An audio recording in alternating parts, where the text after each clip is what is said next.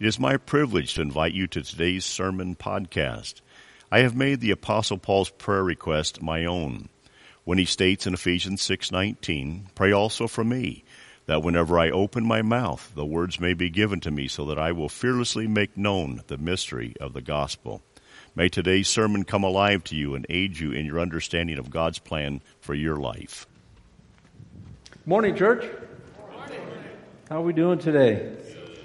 It's so good to be back with you. I appreciate this particular body of believers, and it's always nice to be here. I'm grateful for the privilege of speaking to you today. I always am whenever the time allows me, or the opportunity, I should say, affords me to be able to speak to you from the Word of God. And I'm particularly blessed because of Pastor Les and his involvement with you over the last period of time. And some of you know I was on his staff when he was in Idaho Falls, and that's all fine and good, but I think what's probably not real clear is that he's been a mentor to me as well as currently an advisor. So I deeply appreciate him and hope that he and Linda are having a wonderful time of refreshment while they're away from you.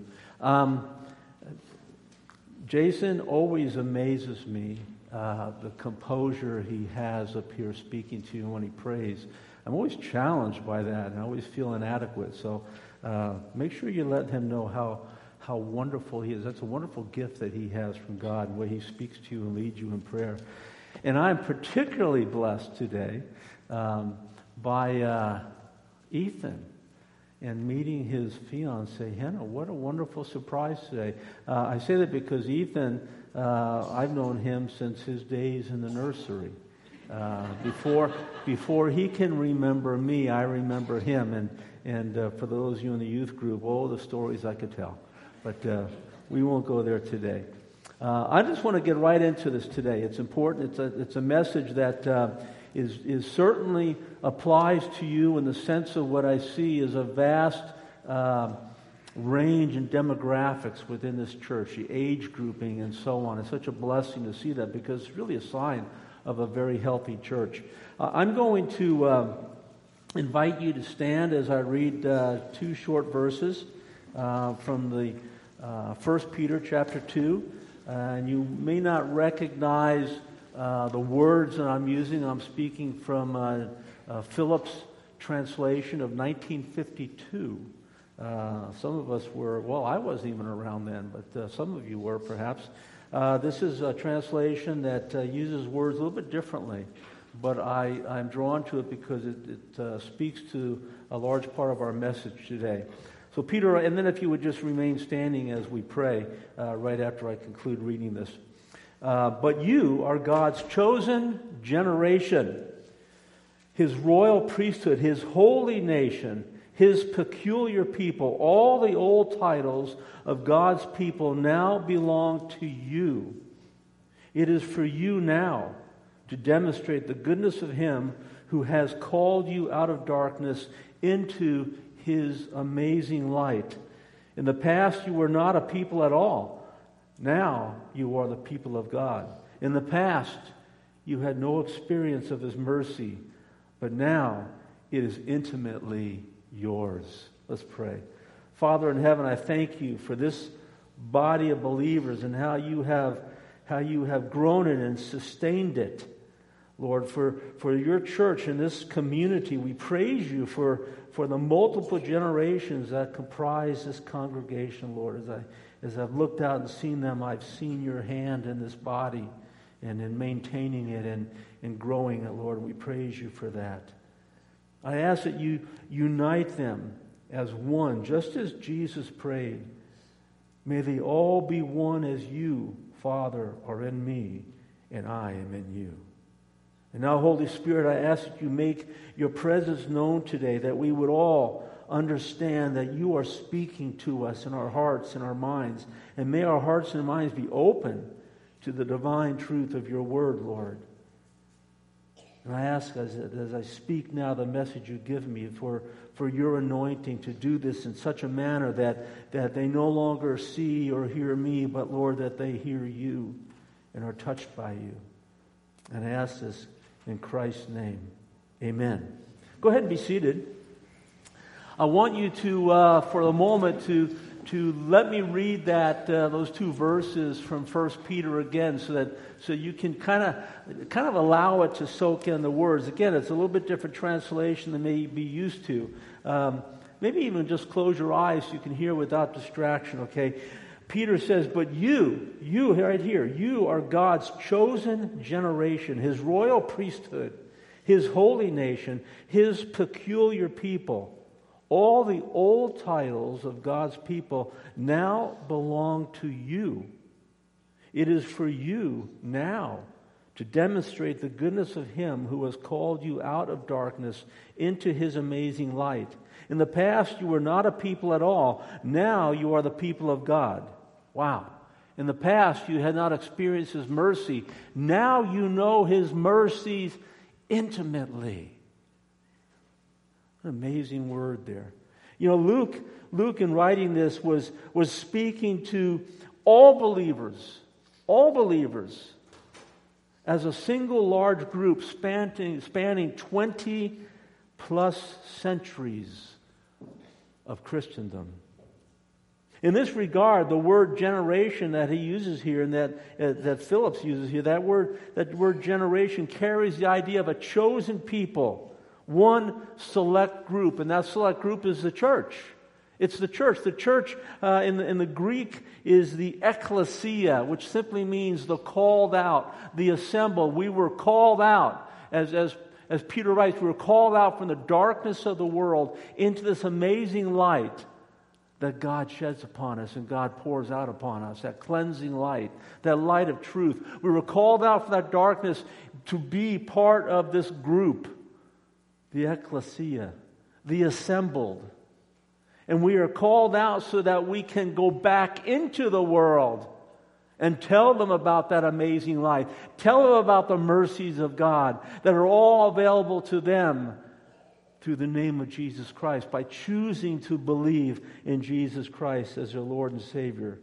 Now, Peter's use of the word generation contrasts with how Mary uses it in her song of praise, the Magnificat. We see that in chapter 1 of Luke, and we're going to look at that in a second, the verses 46 through 50. In that particular section, Mary has just come to visit her cousin Elizabeth, who was carrying in her womb John the Baptist. And Mary herself is also now pregnant with our Lord and Savior Jesus. And she goes and as she meets with Elizabeth, and I'm actually going to begin in verse 45 there. Again, chapter 1 of Luke, verse 45. This is where Elizabeth speaks to Mary and says, "Blessed is she who has believed that the Lord will fulfill what He has spoken to her." And then Mary's response is this: "My soul praises the greatness of the Lord, and my spirit rejoices in God my Savior, because He has looked with favor on the humble condition of His servant.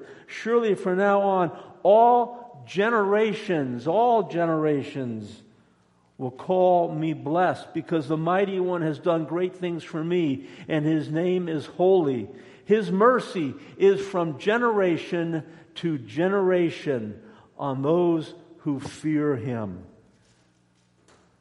Mary was referring to the many successive age groups, one upon another, one following upon each other, each with its unique qualities, and each occupying its time in the church with its duty to accomplish the mission of the church. My message has to do with both meanings of that word generation, and how Jesus uses multiple generations working as one to enhance His church and its effectiveness in making disciples. Drawing upon Matthew 28, the Great Commission. Matthew 28, 18 and 19, where Jesus declares that all authority on heaven and earth has been given to Him. Therefore, we are to go and make disciples of all nations, baptizing them in the name of the Father and of the Son and of the Holy Spirit, and then teaching them His commands. My message today is entitled Closing Generation Gaps. closing generation gaps. A simple definition of a generation gap is the result of different age groups with different perspectives,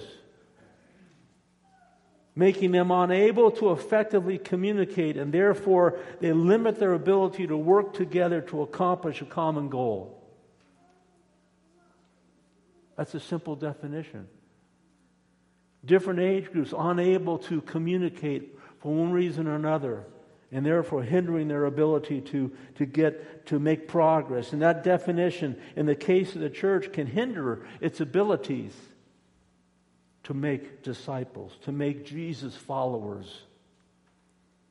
The global culture and the Bible itself measure a generation as 30 to 40 years. Although that's not ironclad. For example, the baby boomer generation, which I'm a part of. How many of you are baby boomers? Raise your hand. Yeah. The baby boomer generation, that was actually from 1946 to 1964. Not even 20 years to measure a given generation. My wife and I are both baby boomers. But she's 10 years younger than me. And that age difference has resulted. It's resulted in different tastes in music, in fashion, and hairstyles, and a myriad of other things.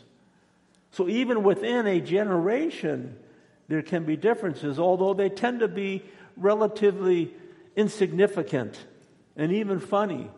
I used to sell clothes in a men's store when I was both in high school and in college, and even for a while when I had dropped out of school. And I had a pair of flare-bottom polyester pants. They were awesome. They were tan in color with brown and orange stripes and geometric patterns. You know? Yeah, I heard some people go, wow. Yes. How many of you guys had those too? Okay. I treasured those. And even though I knew they were out of style, I just knew there was something about them that was worth preserving and saving. And I kept them in my closet. And when we were married, almost 35 years ago, she saw those, and she thought they were pretty funny, much as some of you did. The old saying, one man's trash is another man's treasure. I treasured those, and my wife put them in the trash, is what happened. So. But I want to tell you that across generational lines, differences are not so funny. And they can employ finger pointing and accusations of, you're too old or you're too young, to understand the significance of a given subject and how to deal with it. Those generational differences even show up in the church. Not so much in a way that's accusatory, but generational differences show up. As I said, we use different Bible translations. When I came in this morning and asked the gentleman in the sound booth back there, and I gave him a list of scriptures, and I said, I asked them what translation they use. They use NIV, New International Version. I said, well, I don't suppose you have a 1952 J.B. Phillips. And they didn't, but I didn't expect them to. But I spoke to you using a 1952 translation to bring a point to you. Use that word generation, that we're a peculiar generation, a chosen generation, a peculiar people. But yet I'm speaking to you and preaching primarily from a 2017 Christian Standard Bible. Now, some of you today are using even different translations. Like I said, you may be using the NIV, you may be using the New King James. I don't know. It's all the same truth. Some of us are using Bibles with actual pages in a book form. Some of you are using Bibles that are on a phone. We see these differences, and yet we accommodate them because they're not a big difference. They're saying the same Word of God, the same divine truth. In 1952, men wore suits and women wore dresses to church. Today, it's perfectly acceptable. Maybe not today, but in warmer months, to show up in shorts and T-shirts. We see these differences, and we may be prone to build walls separating our respective generations, but I don't think Jesus sanctions walls. He's opposed to generation gaps in His church. The gospel we preach and promote must reflect a continuum across generations. I want to give you a quick illustration. My father was of the greatest generation, born in 1923, raised largely during the Depression. Went to Europe and fought in World War II, helping defeat Nazi Germany. Came back and started the baby boomer generation. Not him individually, but he and my mother. Yes, we should. That generation. The greatest generation is referred to. Yet he went to church with someone at a church pastored by a baby boomer. Some of you know the name of Saddleback Church. Saddleback Church is in Southern California, where my father attended in the 1990s. Saddleback Church is pastored by Rick Warren. Some of you know that name. If you don't know that name, perhaps you know the book he wrote and perhaps read, Purpose-Driven Life. When my father was attending Rick Warren's church, Rick Warren used to wear Hawaiian shirts and no socks. And this somehow with my father of the greatest generation, you would think that would establish that wall I'm talking about. No, but he applauded that. He thought it was wonderful. He used to tell people all about the fact that Rick Warren preached without socks. That was somehow so important to him. But it's an example of how we get past these generational differences. In the Gospel of Luke, specifically in chapter 3 and verses 23 through 48, you'll need to turn there because we're not going to read through that. But those verses, 23 through 48, record the genealogy of Jesus all the way back to Adam. And it consists of 77 generations. And across those 77 generations, a common theme, a continuum, if you will, of who God is and what He expects is repeated over and over. We see that in Deuteronomy. I want to read that. Deuteronomy chapter 6, looking at verses 1 through 7. This is Moses speaking. This is the command, the statutes and ordinances the Lord your God has commanded me to teach you, so that you may follow them in the land you're about to enter and possess. Do this so you may fear the Lord your God all the days of your life by keeping all His statutes and commands I am giving you, your son, and your grandson. 3 generations right there. That you may do that, and so that you may live a long life. Listen, Israel, and be careful to follow them, so that you may prosper and multiply greatly, because the Lord, the God of your fathers, has promised you a land flowing with milk and honey. Listen, Israel, and this is the Shema now. You've heard that term before. The Lord our God, the Lord is one. And this was particularly relevant to them because they're going to enter into Canaan, where the neighboring nations all had multiple gods. They practice polytheism, and what's being conveyed here is that, no, we have one God. We're monotheistic. We have one God. The Lord our God, the Lord is one. Love the Lord with your God with all your heart, with all your soul, and with all your strength. These words that I am giving you today are to be held in your heart, and repeat them to your children. The significance of generation to generation being made aware of who God is and what He expects of us continued through those 77 generations from Adam to Jesus, and now continues within the church today as we have the gospel to pass on to the next generation. Those Old Testament passages remind us that we must never accept, accommodate, or promote generation gaps in the local church. The Christian church, the ecclesia, is comprised of thousands of local churches, both big and small. And regardless of size, each and every one contains multiple generations that are equally important. One is not more important than the other. They're equally important to the well-being and ongoing existence of the healthy church promoting the Great Commission. Healthy, outward-looking, forward-focused churches are comprised of 4 equally valuable generations, according to Steve. 4. The first one, the oldest generation, These are our 80-plus-year-old brothers and sisters, the octogenarians and older, who still attend church services when they're able to, who still pray, who still praise the Lord, who still in some fashion serve God. And that generation is an inspiration to all of us. If you're 80 years old and you're not too embarrassed, would you just raise your hand? I want to see who you are today. Yeah, thank you. There's a few out there. I applaud you. Thank you for serving. You're an inspiration to us. Because I hope and pray that that the Lord should give me that many years, that I would be like you, sitting in a pew, worshiping God, praying for others. The next is the youngest generation. This is the nursery through teens. They're learning the importance of church attendance. They're learning the importance of prayer. They're learning the importance of God's Word. They're learning the importance of praising God. And they're a blessing to us.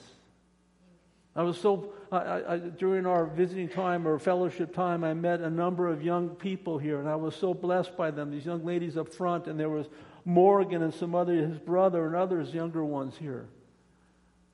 What a joy. You know, Psalm 127 talks about the man who has a number of sons and how blessed it is to have a quiver full of arrows, using that metaphor of having children. And this church has a quiver full. Amen. Amen. Amen. They're a blessing to this church. The next generation I want to talk about is the leadership generation. I'm going to take a little bit longer with that because they are so important right now. This generation carries the burden of present-day leadership and direction for the church. How these typically older individuals conduct themselves is critical to raising up godly successors. The Apostle Paul recognized that there were two generations needing direction, the elders and the next in line. And Paul understood that his own time was coming to an end. Indeed, as he wrote these pastoral epistles, and one of them he writes he's in prison. In a short time, tradition holds he's going to be beheaded. He knew his time was short. He understood that his time in leadership was coming to an end. It's so important for all of us in leadership to be able to anticipate and hear God clearly when He speaks to us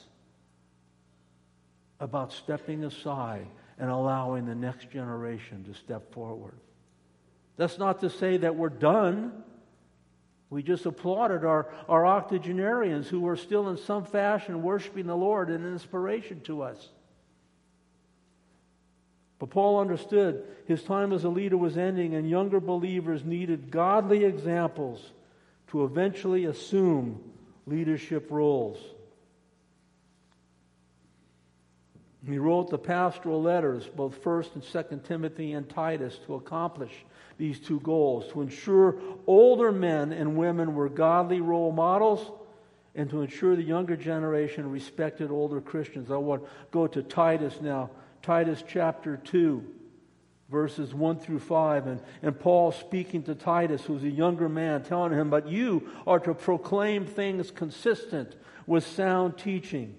Older men are to be self-controlled, worthy of respect, sensible and sound in faith, love, and endurance. In the same way, older women are to be reverent in behavior, not slanderers, not slaves to excessive drinking. They are to teach what is good, so that they may encourage the young women to love their husbands and to love their children, to be self-controlled, pure, workers at home, kind, and in submission to their husbands, so that God's word will not be slandered." We older male baby boomers, in some cases the patriarchs of our families, typically in our mid-50s to our mid-70s, we're to be self-controlled, without ungodly habits and strong biases. Why would God say that? Because we tend to have strong biases. Instead, we're to be temperate in how we view things. not ranting and going off on anything that may trouble us in the news. We're to be sensible. We're to avoid non-biblical ideas. Let me give you an example. Man-made global warming. As a geologist for years, I can tell you the geological record shows that there has been global warming and global cooling throughout Earth's history. Quite honestly, it's rather arrogant of us to be assuming that we are capable of causing the world to warm up. And I will give you, I don't want you to think I'm just being political there. I want to go ahead and read you a particular scripture. Genesis chapter 8, verse 22. As long as the earth endures, seed time and harvest, cold and heat, summer and winter, and day and night will not cease. So if we have friends, even other believers who are so enamored with this idea that we have to be careful about global warming. Yes, we ought to be good stewards of the earth. But at the same time, we have to bring it back to what the Word of God says. I encourage you, if you have someone, you're in a discussion with them, a godly discussion, a self-controlled discussion, it's okay to say, I understand you feel strongly about that. May I share with you? May I share with you what the Word of God has to say about this? I preached that, and I shared that particular verse when Les was in Oregon. I went up there and preached for him. He was gone somewhere again. And I preached that. And I had a woman come up to me afterwards and say, what was that scripture? I need to know that particular scripture. It's relevant to today. The church has to be relevant today. If not, why would anybody pay attention to it? We have to be sound in faith, men. Sound in faith, grounded in Scripture and offering sound biblical counsel and making sound biblical decisions. We ought to have love, that practicing that agape-style love that's accepting and approving of the next generation, regardless of whether they have purple hair or not. We ought not be judging on those things that don't matter, but loving, accepting, and approving them, and particularly unbelievers. Why would we condemn an unbeliever when they don't know the truth? Their truth is relative to whatever's going on that day. But we have the divine truth. And so we have to come with an understanding and recognize and a loving acceptance, but helping others understand, not simply writing them off. Finally, we're to have endurance. In Paul's second letter to Timothy in chapter 4, verse 7, he says, fight the good fight, finish the race, and keep the faith. Think about that. Fight the good fight. As older men, we face unique challenges we haven't dealt with before. Whether they're financial, whether they're health, the passing of a spouse, challenges we've never had to deal with. He says, fight the good fight, keep your faith. And he says something really significant. He says, finish the race. Amen. That's talking about dying. It's dying well, with a joyful anticipation of what lies after you take that last breath and last heartbeat. And letting our families and those loved ones see that we're anticipating this wonderful, joyous eternity. For the older female baby boomers, sometimes the family matriarchs, those of you who are in your mid-50s to mid-70s, you're to be reverent. That means worthy of respect and avoiding slander and gossip. Years ago in the church my wife and I attended when we were first married, the women went to a retreat or a women's conference. There were a number of churches represented there, and there was evidently one young woman who I'm assuming was a new believer. And either by her style of dress, her words she used, and her mannerisms, whatever, as a new believer, she was different. She stood out. And it quickly began, a rumor spread. She's a witch. She's a witch. And there was an older woman whose name was Beverly, but everybody knew her as Bev. And Bev was of that generation that's supposed to be taking over. And she stepped in and she quashed that whole rumor. She shut it down. It was slanderous. It was malicious. It was gossip. And you women of that age time, of that maturity level, need to step in and stop that. That's what God's Word says. Finally, it says you're to be teachers, to instruct younger women to be good in their biblical roles. What does that mean? This doesn't mean you have to be subservient to your husband, barefoot and pregnant in the kitchen making him sandwiches. I mean, it's nice at a certain stage in life.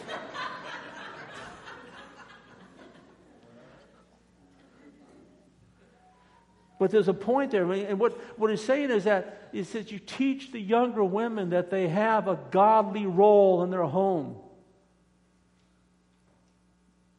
And teach them how to live that. Don't just tell them, teach them. And it doesn't mean, as I said, that you're supposed to be some type of a slave to a husband. No. Look at Proverbs 31. There's a godly woman there. Proverbs 31, she's taking care of her home. She's taking care of her husband, her family. She's that good homemaker that we read about here. But she also has a career. The difference is that she has her priorities. Her family is first and then her career. And God blesses them both. Well, that was the third generation. I want to now focus on this fourth generation. I call it the successor generation. These younger men and women must be preparing themselves to assume leadership roles. 1 Timothy, we see this in here, where Paul writes in chapter 4, verses 11 through 16, and in chapter 5, verse 1. He says, command and teach these things. Don't let anyone despise your youth.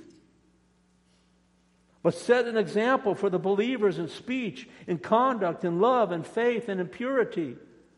Until I come, give your attention to public reading and exhortation and teaching. Don't neglect the gift that is in you. It was given to you through prophecy, with the laying on of hands by the council of elders.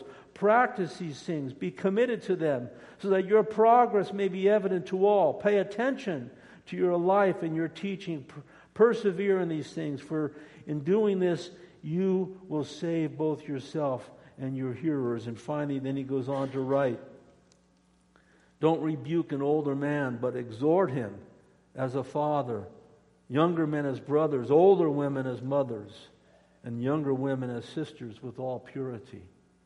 Wow, he's crossed two generations here. We're talking about this in these younger generations. They have to be exercising gifts given by God the Holy Spirit. 1 Corinthians chapter 12, verse 7 says this, a manifestation or a gift of the Holy Spirit is given to each person. Each of you has a spiritual gift. Don't deny it. Don't ignore it. Seek to understand it and exercise it. And in this particular case, Paul is telling Timothy, you have a gift. And while it came from the Holy Spirit, it was ordained in you by the laying on of hands of the older generation. Leadership generation. It's up to you, it's up to us to be looking at those younger people to recognize when God has given a gift to that next generation and to confirm it, to affirm it. And allow it to be exercised for the common good of the church. It's not our place to hold down what God is trying to bubble up within His body of believers.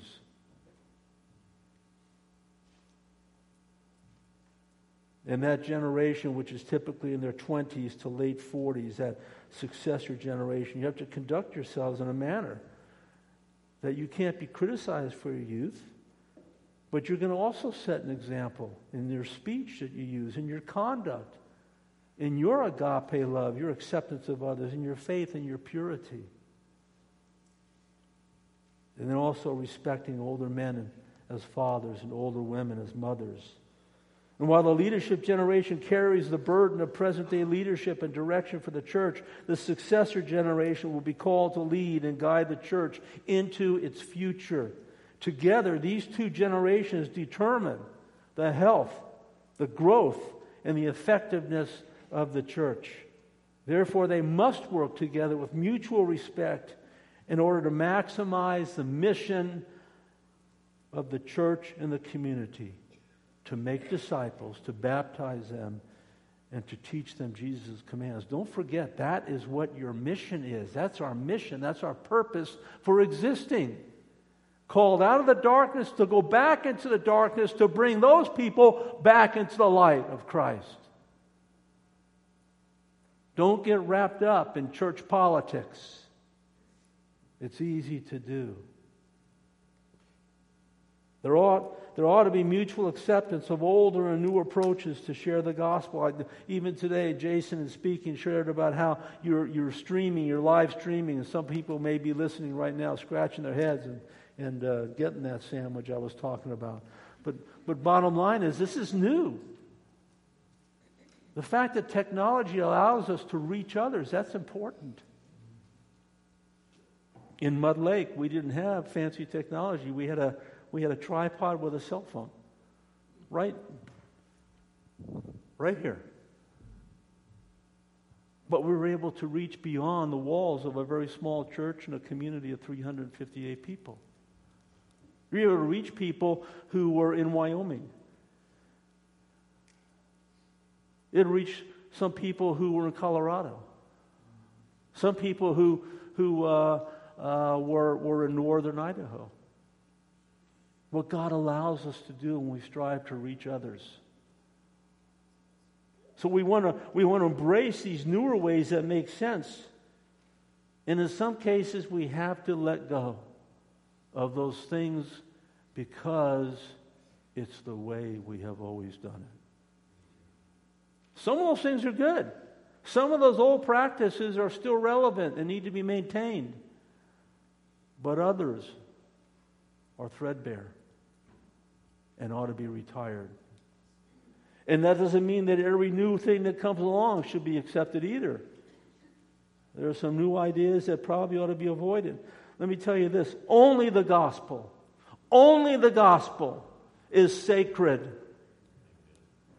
and cannot be adjusted to satisfy changing times. The local church today stands at a critical crossroads. And I thought that was humorous when I wrote this, and I reflected on the idea that you're at a crossroads right here. You're at a crossroads, church.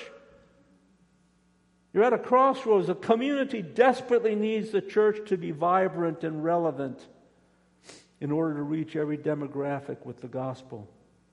And it's a simple message, isn't it? Paul wrote to the believers in Rome in chapter 10, verse 9, he said, if you can confess with your mouth that Jesus is Lord, meaning He is the eternal and the immortal God the Son who became flesh so He could die on a cross and then resurrected, thereby defeating the power of death. If you can believe those things, if you choose to believe those things, you are saved. No hoops to jump through. No big checks to write. A simple decision that says, I choose to believe the good news of the gospel. But how can they choose to believe it if we're not telling it to them? And if we're not making it relevant in a fashion that they can understand it and embrace it? The leadership generation has a responsibility to develop the successor generation and provide opportunities for it to assume leadership roles and encourage its members to take a baton and run with it, to pass that baton on. And the successor generation has a responsibility to submit and learn from the leadership generation and eventually grab that baton of leadership and run and take the church into the future.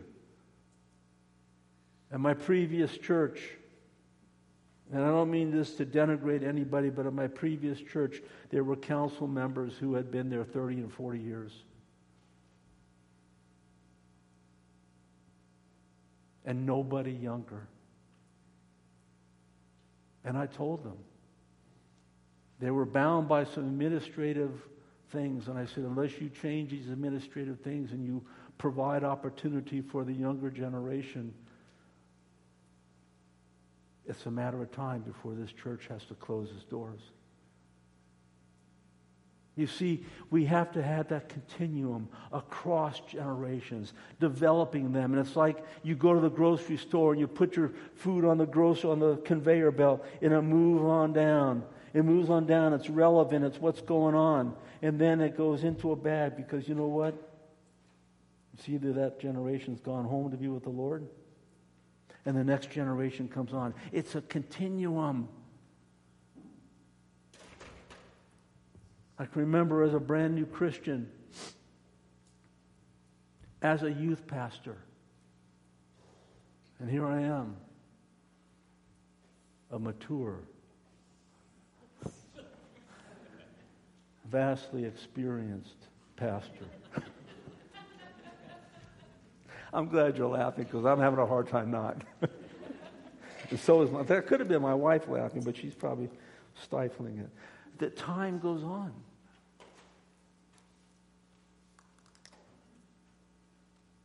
I want to move towards closing. Is that good? What time do you get done here? 12? Okay, I got 10 minutes. Great. Years ago, when I was a younger man, I used to run a lot of 5K races, 3.2 mile, 10K races, stuff like that. And there was one in Idaho Falls, and it began on one side of the Snake River, and it ran downstream, followed the river, then it crossed over, and then it ran upstream, and then it ran through some residential area, and then it emptied into the ballpark, the baseball stadium that the minor league team plays in.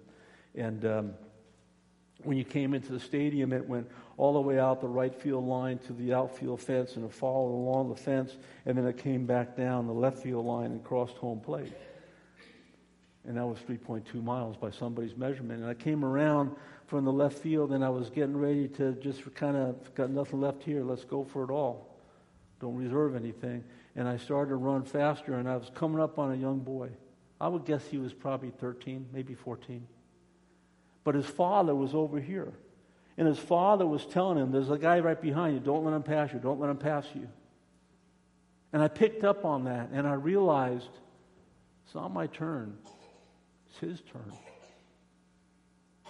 And so I was running behind him. I just kind of slowed myself down and was matching his stride. And I just began to tell him, son, don't give up. You keep going. Don't stop. Don't let me pass you. You finish this race. And I don't say that to pat myself on the back. It was just a reality of realizing that as we grow older, it's time to make room for that next group to come up and have their time. Genesis chapter 6, and this is where I'm going to finish up today. Genesis chapter 6. I'm just going to go through a couple of verses here. This is that depiction of this incredibly corrupt and violent earth. Beginning in verse 5, when the Lord saw that human wickedness was widespread on the earth, and that every inclination of the human mind was nothing but evil all the time, the Lord regretted that he had made man on the earth. And we drop down, but he says, but Noah, however, found favor with the Lord. Noah was a righteous man, blameless among his contemporaries. Noah walked with God. And Noah fathered 3 sons, Shem, Ham, and Japheth. And then the Lord speaks later in verse 14. He says, make yourself an ark of gopher wood. And then finally, in the end of that chapter, in verse 22, it says, Noah did this. He did everything that God had commanded him. Noah's time is, he represents this leadership generation. He represents that leadership generation, and at the same time, this chapter depicts how it was time to release the successor generation. In this patriarchal scenario, Noah is the sole member of this leadership generation. And Shem, Ham, and Japheth are the successor generation. And they had this wonderful opportunity. They observed their father's obedience and godly conduct, even as he preached They observed him for over 100 years, over 1 century, as he's building the ark, about 120 years. They watched their father. They watched the leadership generation conduct himself in a godly fashion, totally obedient and submitted to God. And as a result, they learned how to become the leadership generation.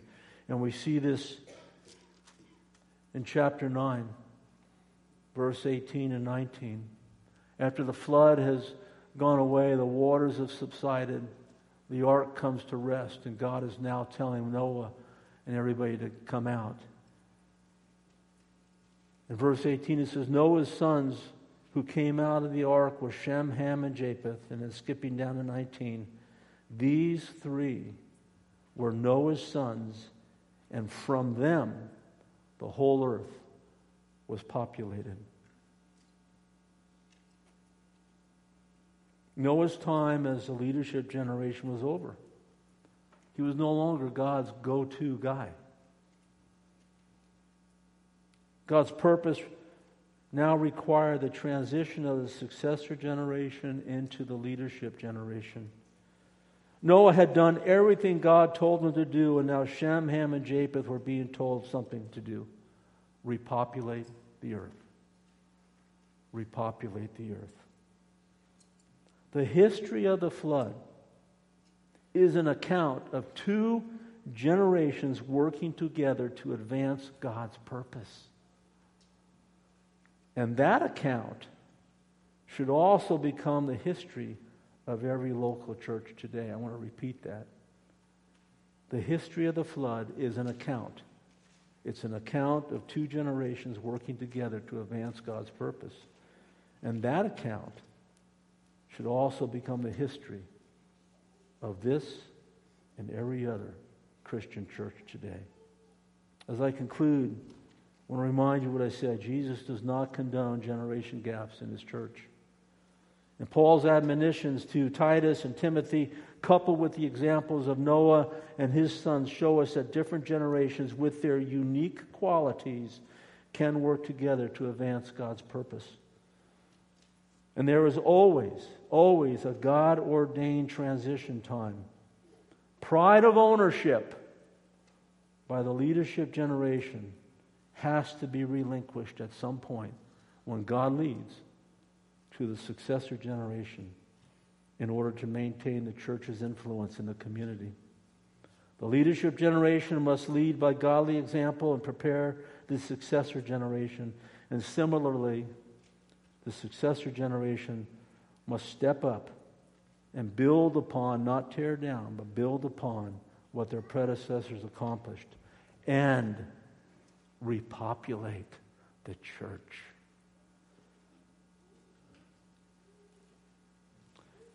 Your flyer says that now I do a benediction. So let's do that.